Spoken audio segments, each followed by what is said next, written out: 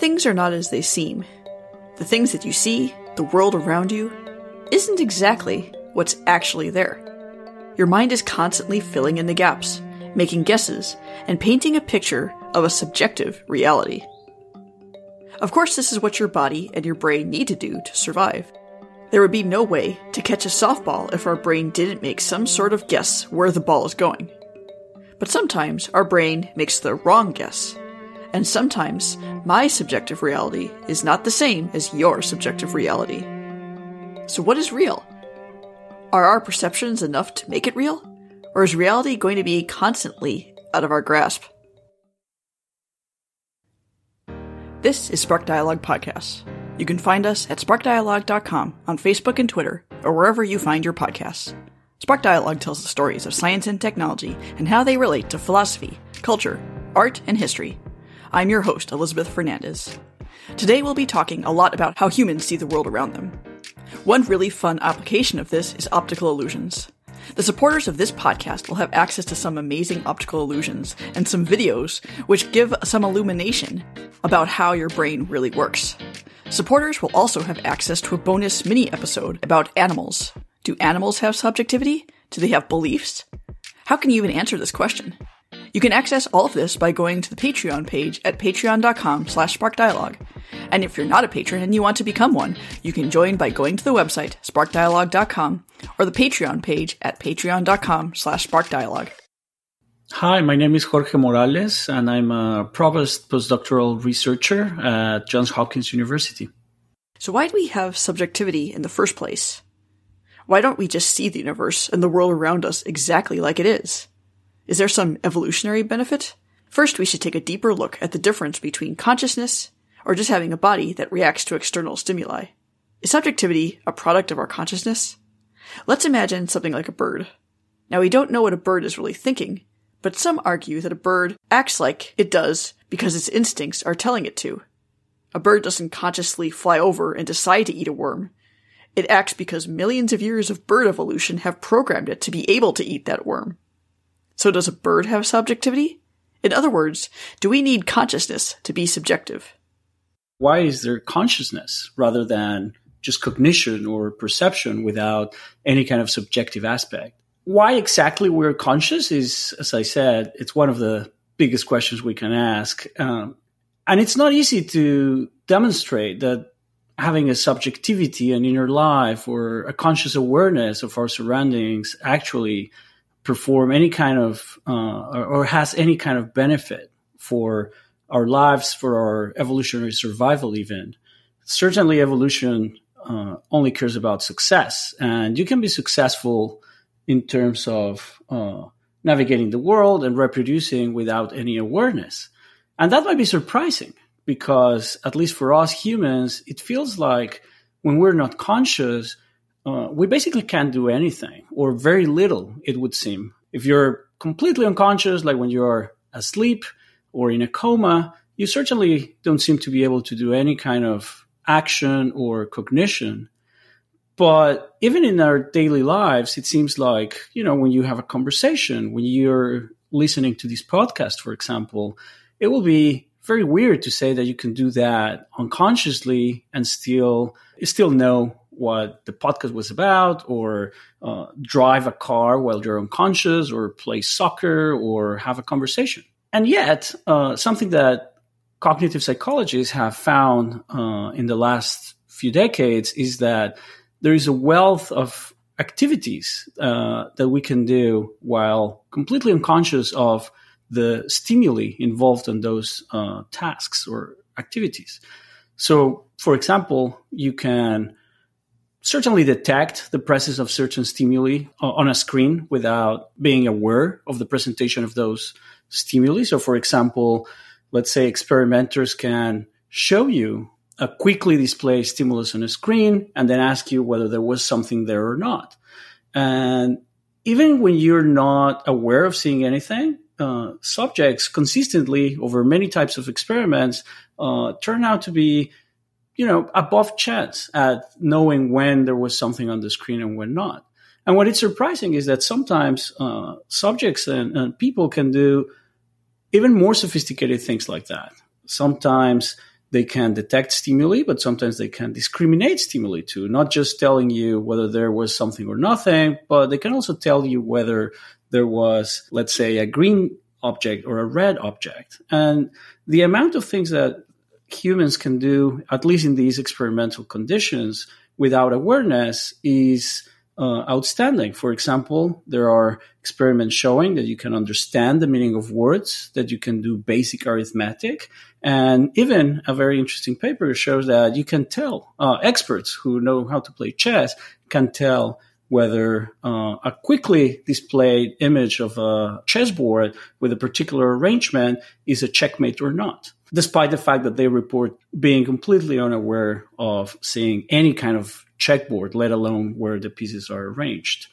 So this suggests to us that consciousness, on one hand, seems very important. It makes us who we are. It makes the things that matter to us matter. So, for example, feeling pleasure, feeling pain, enjoying a movie, enjoying our time out. All those things seem to be very intertwined with consciousness, and they are certainly very important for us. And at the same time, we have all this evidence from evolutionary psychology and from psychology suggesting that consciousness might be way less important than we think for performing at least some perceptual and cognitive tasks. Subjectivity seems like a really hard thing to study scientifically. After all, science is, by definition, objective. So how, as a scientist, do you even begin to study something like subjectivity? When subjectivity becomes the subject study of science, there seems to be like some kind of short circuit there.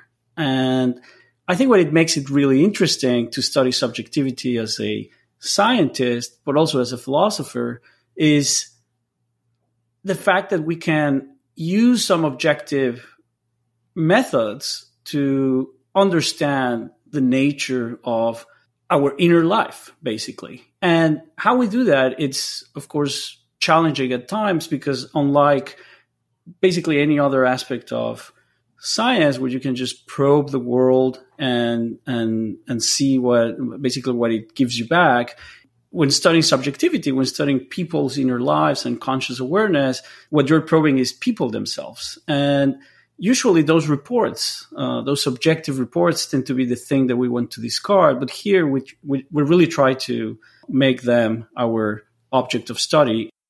To understand something like subjectivity, we have to do something a bit unique. We can't just look at the problem one way. Jorge says that this problem is one that we need to approach in multiple different ways. These hard questions require an interdisciplinary approach.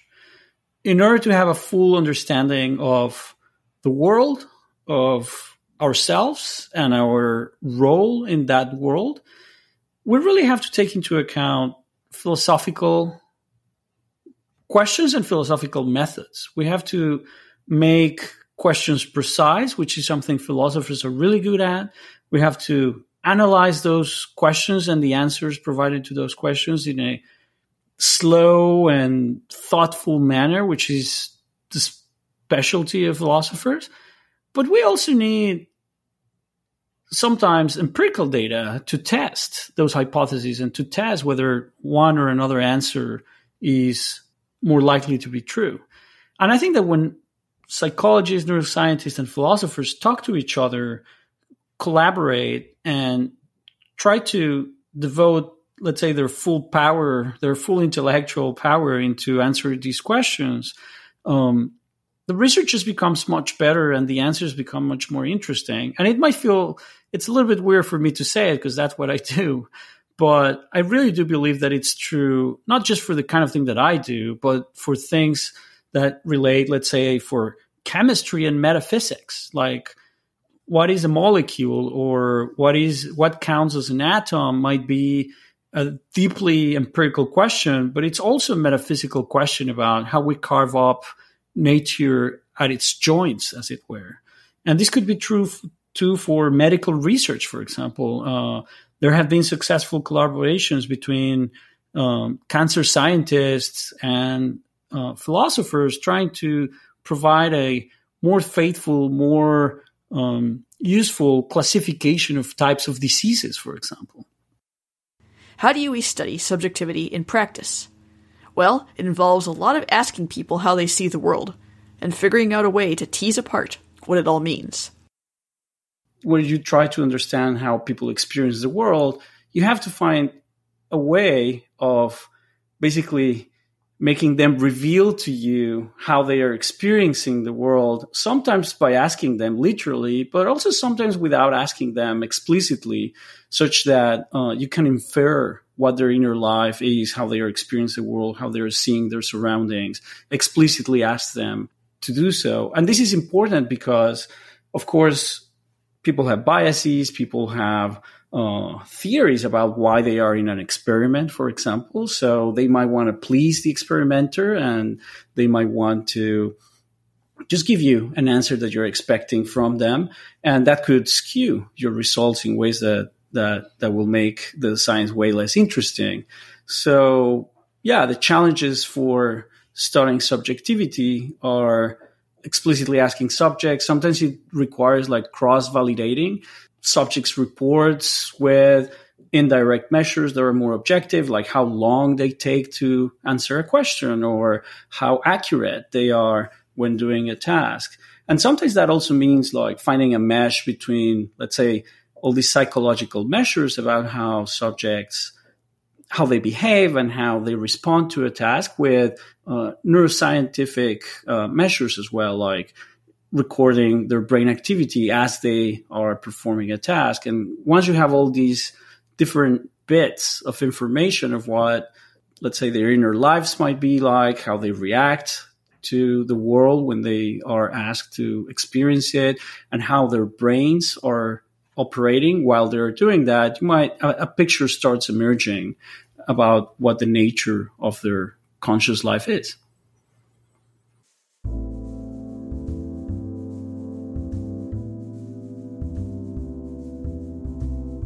Jorge and his colleagues found a clever way to measure subjectivity and how it relates to eyesight.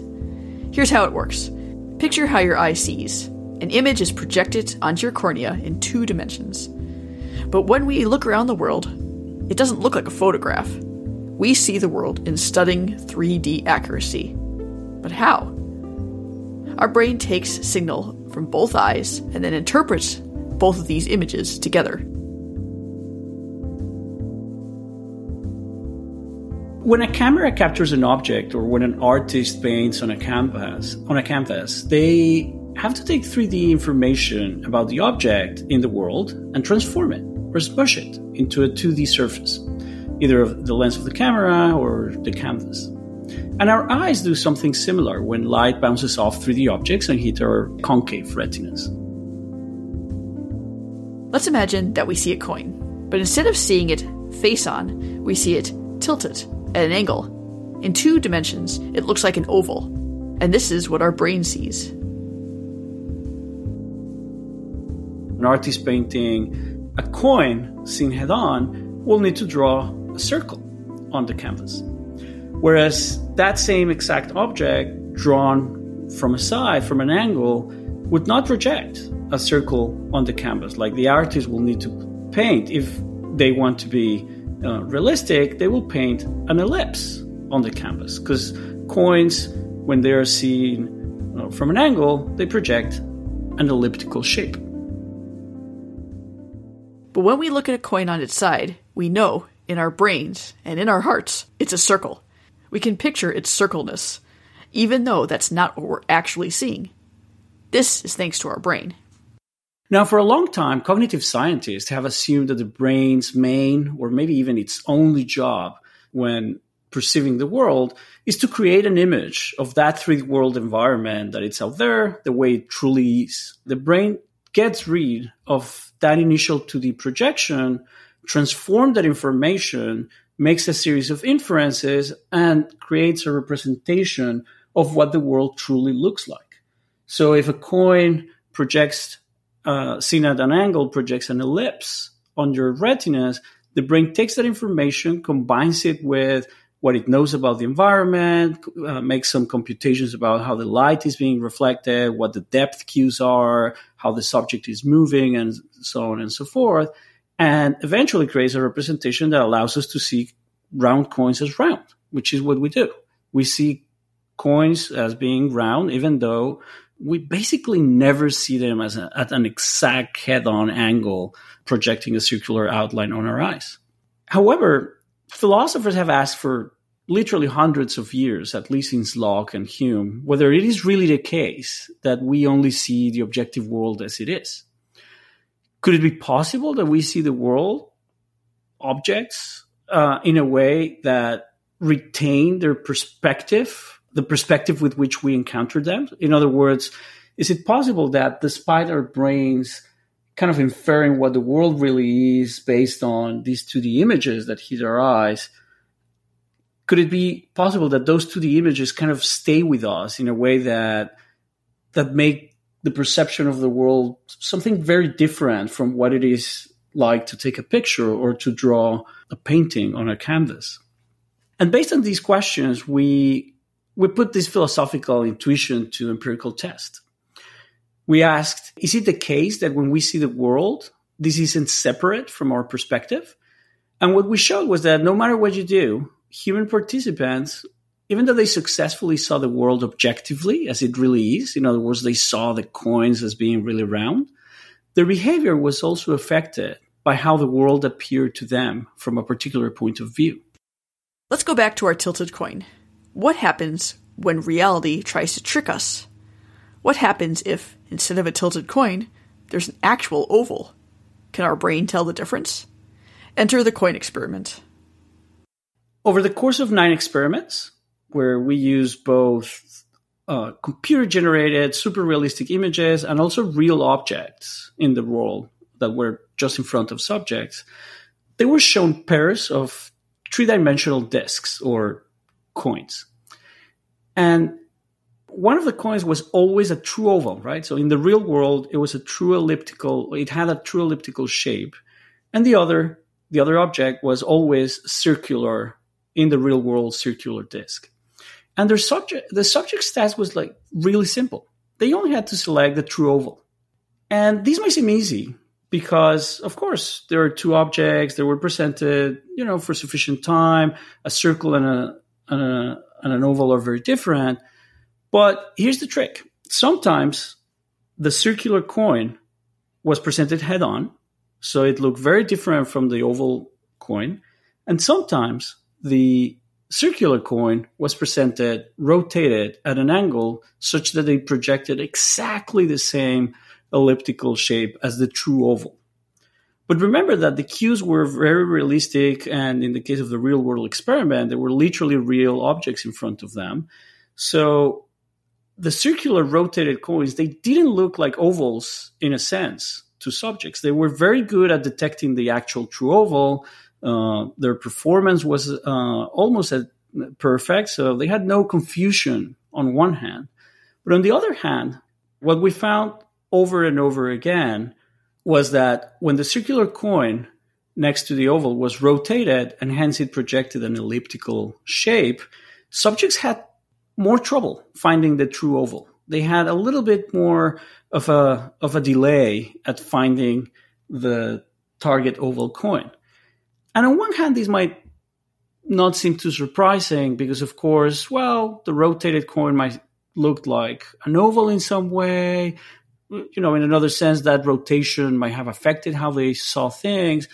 But if the hypothesis that has driven cognitive science for a long time was correct, that is, that vision's only goal is to present us with objective objects, how objects out there truly are, then a rotated circular coin and a head-on circular coin should just look circular to us, right? Because that's their objective shape. And that's not what we found. We found that despite looking objectively circular, they also look elliptical in some way such that it became harder for subjects to detect the true oval in their surroundings. I offered myself as a guinea pig and did this experiment. I saw if I could tell the difference between a tilted coin and an oval. And for the most part I could. Not all the time, but I found a workaround. In some of the images of the coin, I could see a shadow that indicated the edge of the coin. Look for the shadow and you find the coin. But this made me wonder. Knowledge that the coin makes a shadow is part of my experience. Sure, it's basic experience, but it's knowledge that my brain has acquired over the course of my life. Now, this is pretty basic experience, something that we all have. But you could imagine a similar experiment designed that uses information only some people have acquired over the course of their life. Suddenly, you have a way to illustrate that some people see their world around them differently. On one hand, that's exactly how vision allows us to perceive the world, even though it receives actually highly impoverished information from it. If you think about it, we don't see the back part of objects, for example, and we don't see them as just presenting facades to us. We see them as fully inflated, volumetric 3D objects. We don't see, the shadows of, if you see a white wall, it very rarely will be completely homogeneously illuminated. It will have shadows here and there. It will have like variation in how it reflects light because of the normal surrounding environment.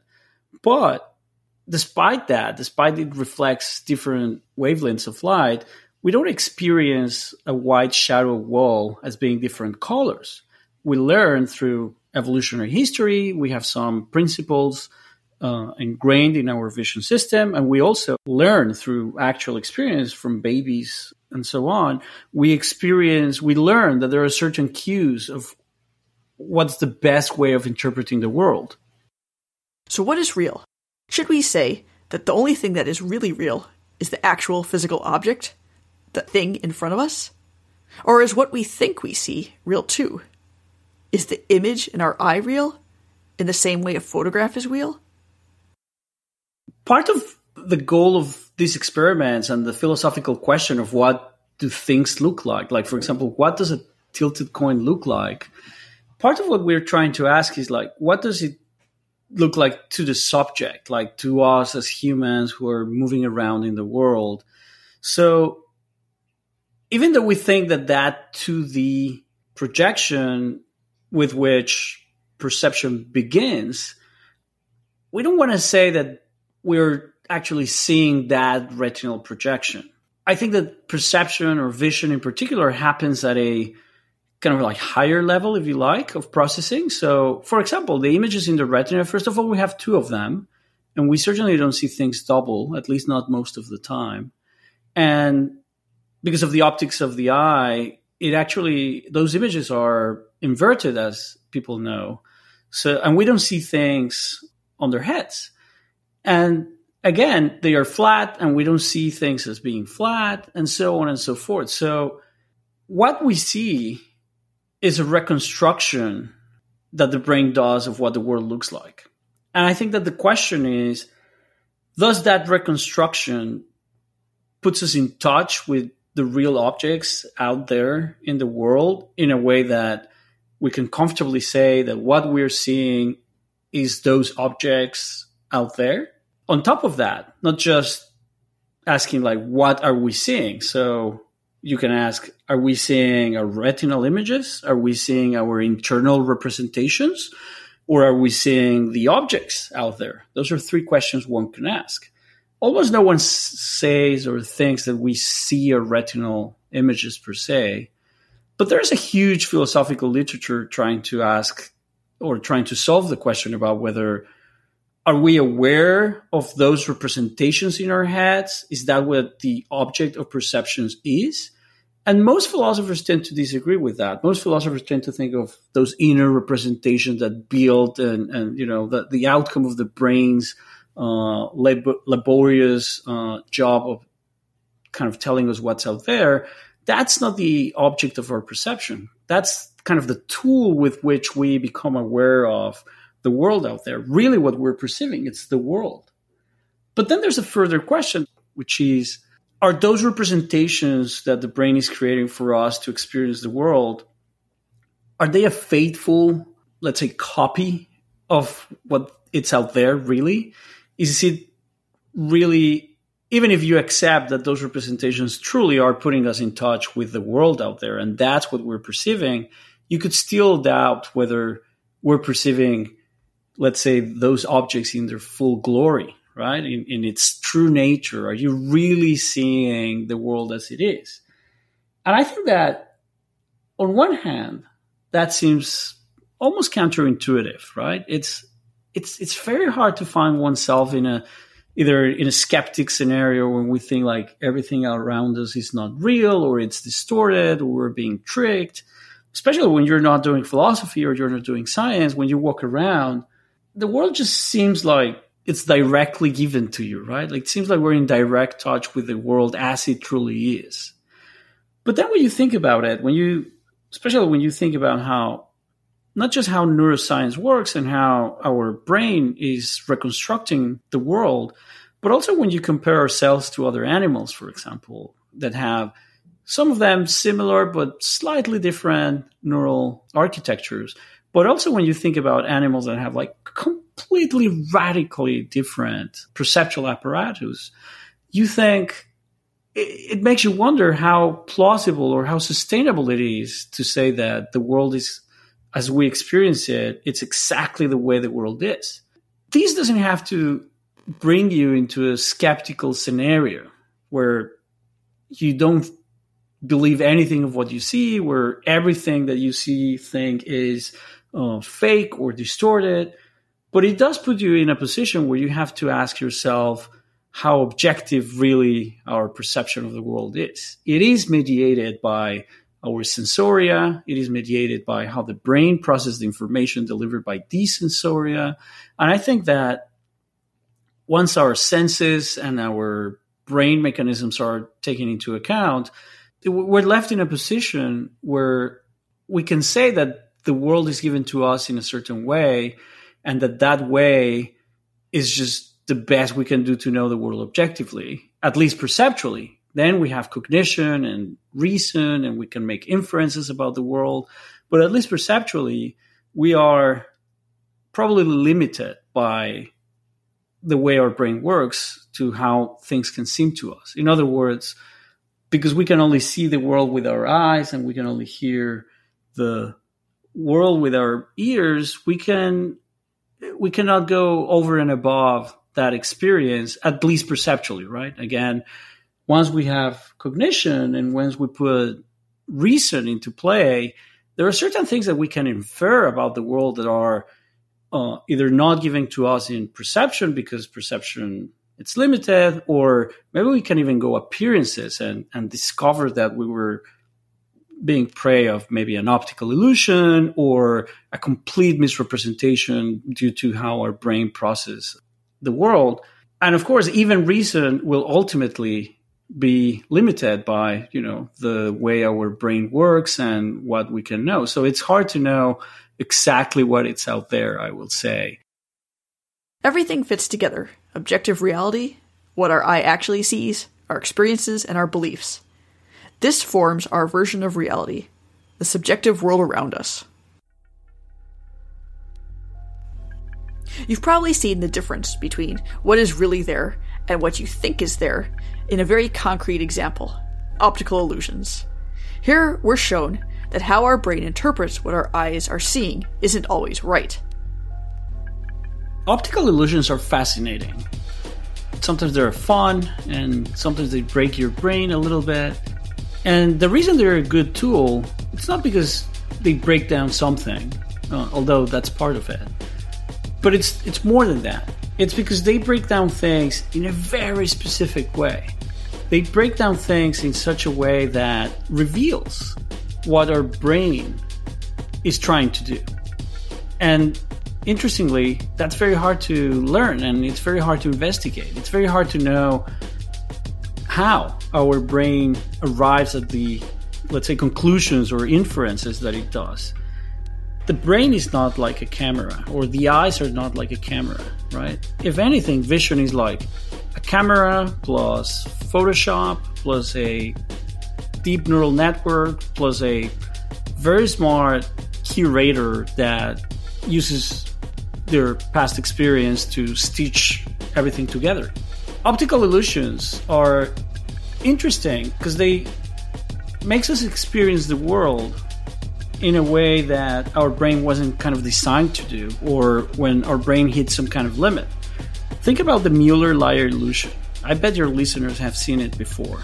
It's two parallel lines of exactly the same length, except that one of them has two kind of like arrowheads pointing outwards, and the other one has those exact same arrowheads pointing inwards.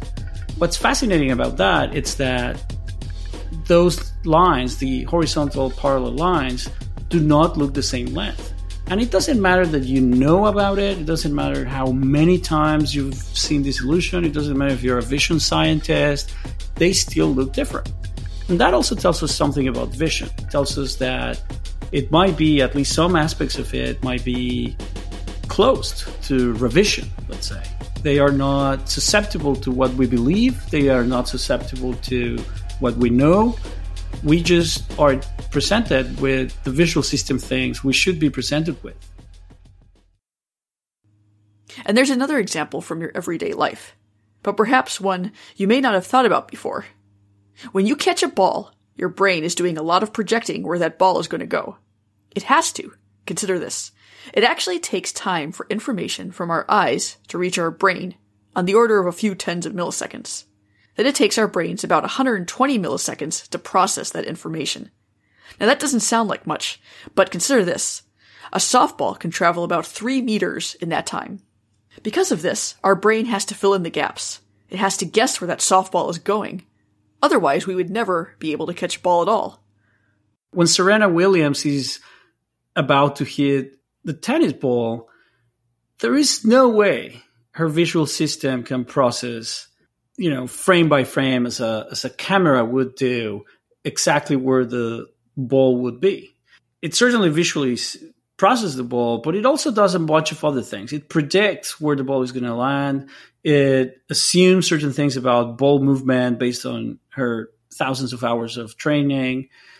And that's something that our brains do a lot too. We kind of fill in the gaps, not just of what's out there, but the informational gaps. What we experience, it's very hard to compute. It's very hard to see the world in its full rich detail as we do, or as we seem to do. With the kind of brain that we have, we don't understand very well. We have billions of neurons literally, but it still seems kind of fast. It seems like we're too adaptable, too flexible for things being processed serially as they arrive. And as I said before, the information is actually quite bad. So what the brain seems to be doing is some kind of inference. We use information that we have about the world and about our environment and stitch it together to the information that we're getting in real time from the environment, that little information that we're getting. And together, the brain helps us create the world in its full glory, if you like. And that usually works pretty well. We're pretty successful at navigating the world. We usually don't, bump into objects that seem to appear out of nowhere, although sometimes that might happen. We don't fall all the time because we don't see variations on the floor, or we don't imagine things that are not there, or seem to see things that are not there all the time. But we do that often. All those things that we might consider as mistakes or errors or even hallucinations, those things happen. And they happen because of the tricks that the brain uses to present us with what's out there. This isn't the only example of the way our brain fills in the gaps. Our brains don't just guess where an object will go, but they can also paint the world around us. A recent phenomenon that has been studied a lot, it's this thing called subjective inflation. Our eyes have a distribution of receptors, and something that you learn in physiology class, it's that the color receptors of the eye are not equally distributed across the retina. We have lots of cones, color-sensitive cells at the center of our eye in what it's called the fovea. But once we move away from the center, those cones, the density of those cones decrease radically. And that, at least in principle, should give us a physiological explanation of or it should predict, we should predict based on the density of the cones that the periphery of our vision should be in black and white, or it should be extremely desaturated, right? And at least most people's experience is not like this, not at all. At least to me and to many people and subjects in the lab, the world seems equally saturated, equally colorful. But the phenomenon of subjective inflation explains why this is the case. It seems like our brain is compensating for the lack of receptors and processing power devoted in our visual areas to that peripheral regions of our visual field by, I'm going to use this in quotes, but like quote unquote, filling in or making up what should be there. And the way it's done is fascinating. It involves statistics, like the general statistics of the environment, using predictive power of what might be there or how things might be or how they have been. Of course, we don't know enough or about subjective inflation works, but it literally tells us that what we see is a reconstruction to some extent, or it's a laborious process of mixing true information with expectations, with memory, and so on and so forth. Michael Cohen and colleagues, a psychologist at Amherst University, recently published a paper where they asked subjects to wear virtual reality goggles, right? And what Cohen and colleagues did is fascinating. They presented subjects with videos, normal videos, fully colorful, and slowly it started desaturating the periphery of those videos. But what they were doing is that they were kind of eye tracking where the subject was looking. So what the periphery was would change as the subject's eyes were moving. So if a subject was looking to the left, let's say, and focusing on the left part of the video, the right part of the video would become black and white. And only a little tiny portion of where the subject was focusing their eyes on was kept in color. And then when the eyes moved to the right, then the right had a little portion that was color and the left became completely desaturated, like completely black and white. And what's fascinating is that a very small proportion of subjects actually noticed that this was happening. In some cases, like 90% of the screen was black and white, and a vast amount of subjects did not notice that they were presented with a black and white scene. And that's because of the way our brains work. It seems like the periphery is not fully processed. It's mostly inferred. It's inflated. This is why we call this phenomenon subjective inflation. And to me, this is just mind-blowing. It's mind-blowing that this is how our vision works. This is how we experience the world. And at the same time, and to a large extent, that these predictions are accurate or accurate enough such that we can navigate the world successfully. Do we make mistakes? Our visual system sees the world wrongly? And I think that that's very, in a way, relative, right? What's the standard against which we compare right and wrong for a visual system? If you think about the visual system as a camera, that it's going to just record every single pixel exactly and as faithfully as it can, then sure, we don't see correctly the world. We make just a lot of mistakes. In part because it's a reconstruction, not a faithful, direct representation, but even those reconstructions often are flawed. But if you think about correctness or being accurate as a mixture of actually representing what's out there, but also doing so in a useful way that it's not too costly and that allows you to navigate the world and survive as a species and as an individual, then it's not so obvious to me that we see the world wrongly, right? We are pretty efficient at perceiving our environment, at least with respect to what we need. We're able to move our eyes around. So if we need actual faithful information, we can just focus on it. And in the meantime, we really don't need that much information in the periphery.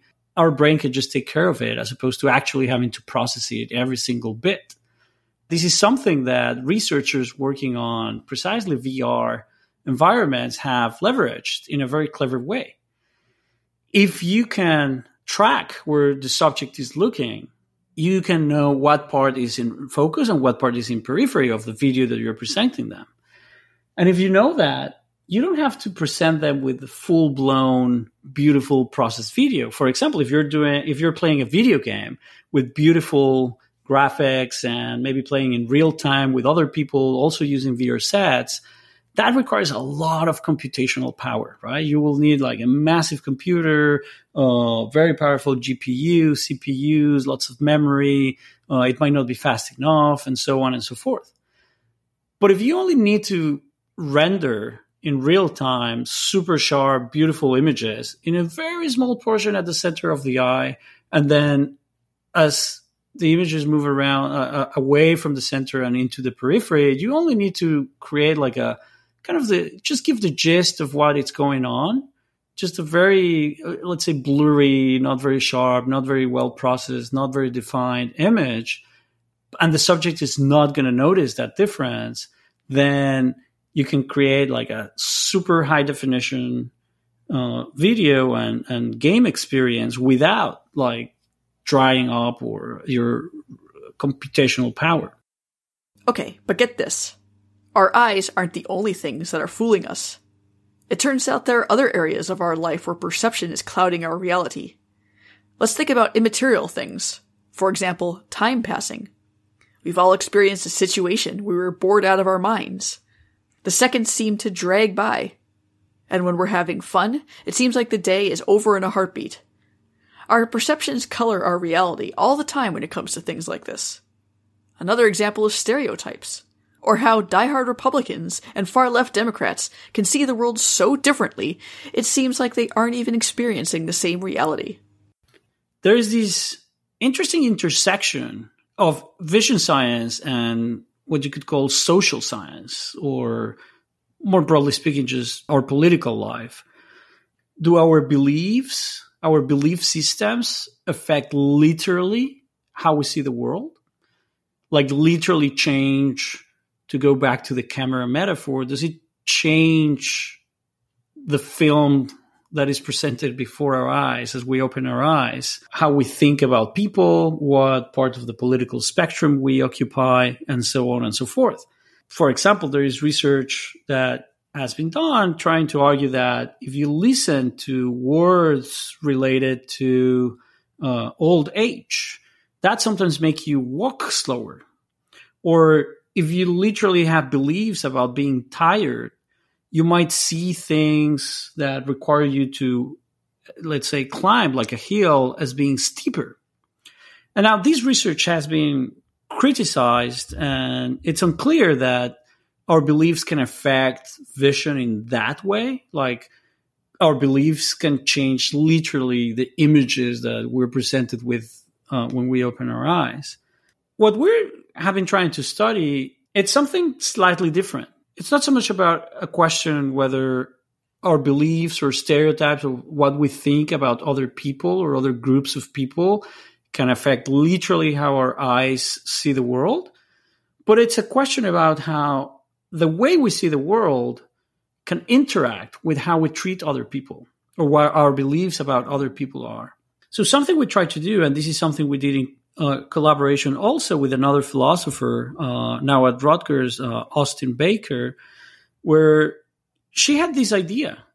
Isn't it the case that when we hold some stereotypes against certain groups, it's kind of harder to interact with them? Like if you're a racist person that holds like racist beliefs about, let's say, black people, often you can imagine that their interactions with them aren't smooth, right? And literally, like, they might feel uncomfortable talking to them or looking at them.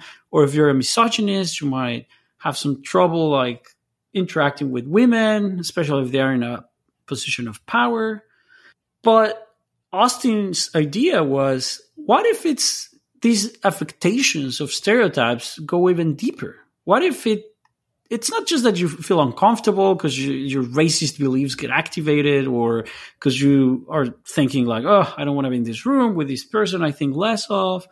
But what if it's like even a more basic mechanism such that you kind of like short circuit for a tiny little bit when you see people, for example, that defy your stereotypes. Like if you hold a stereotype that doctors are mostly men, or that men doctors are better than doctors who are women, when you encounter a doctor who's a woman, does it affect how you process visually this doctor? Like, not your beliefs about her capacity, or not how you interpret her as a professional, but literally how fast you process her facial features, or how fast you process the color of her hair, for example.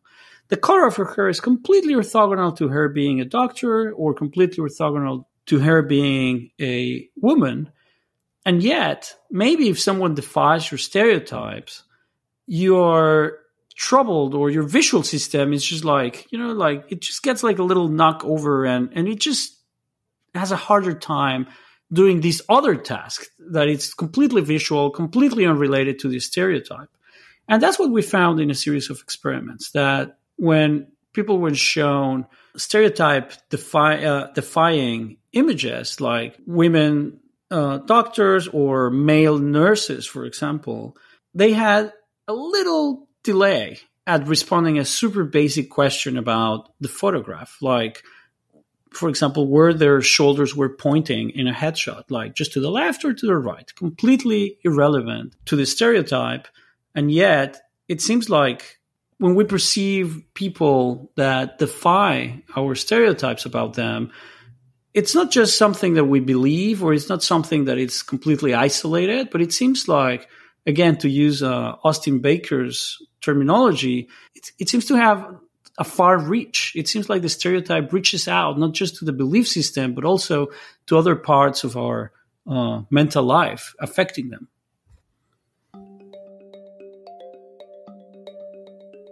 So what is really real?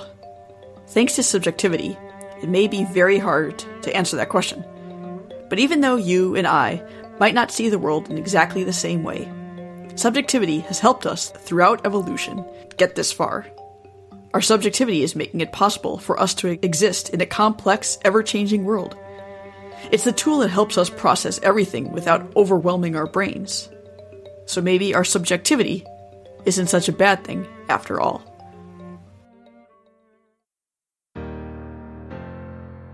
Spark Dialogue Podcast is produced by me, Elizabeth Fernandez. You can find us at the web at sparkdialogue.com, on Facebook and Twitter, or any of your podcasting platforms. Remember, if you're a patron of this podcast, to check out the Optical Illusions and the mini episode at patreon.com/sparkdialogue. Thanks for joining us today, and we'll see you in 2 weeks for another episode. Some of the background music you heard was produced by me. Others are clips from The Long Goodbye by John Pasden, Uke Sounds by Airtone, and Mr. Wazi by Ribeiro. More information about these songs and links can be found in the show notes at sparkdialogue.com.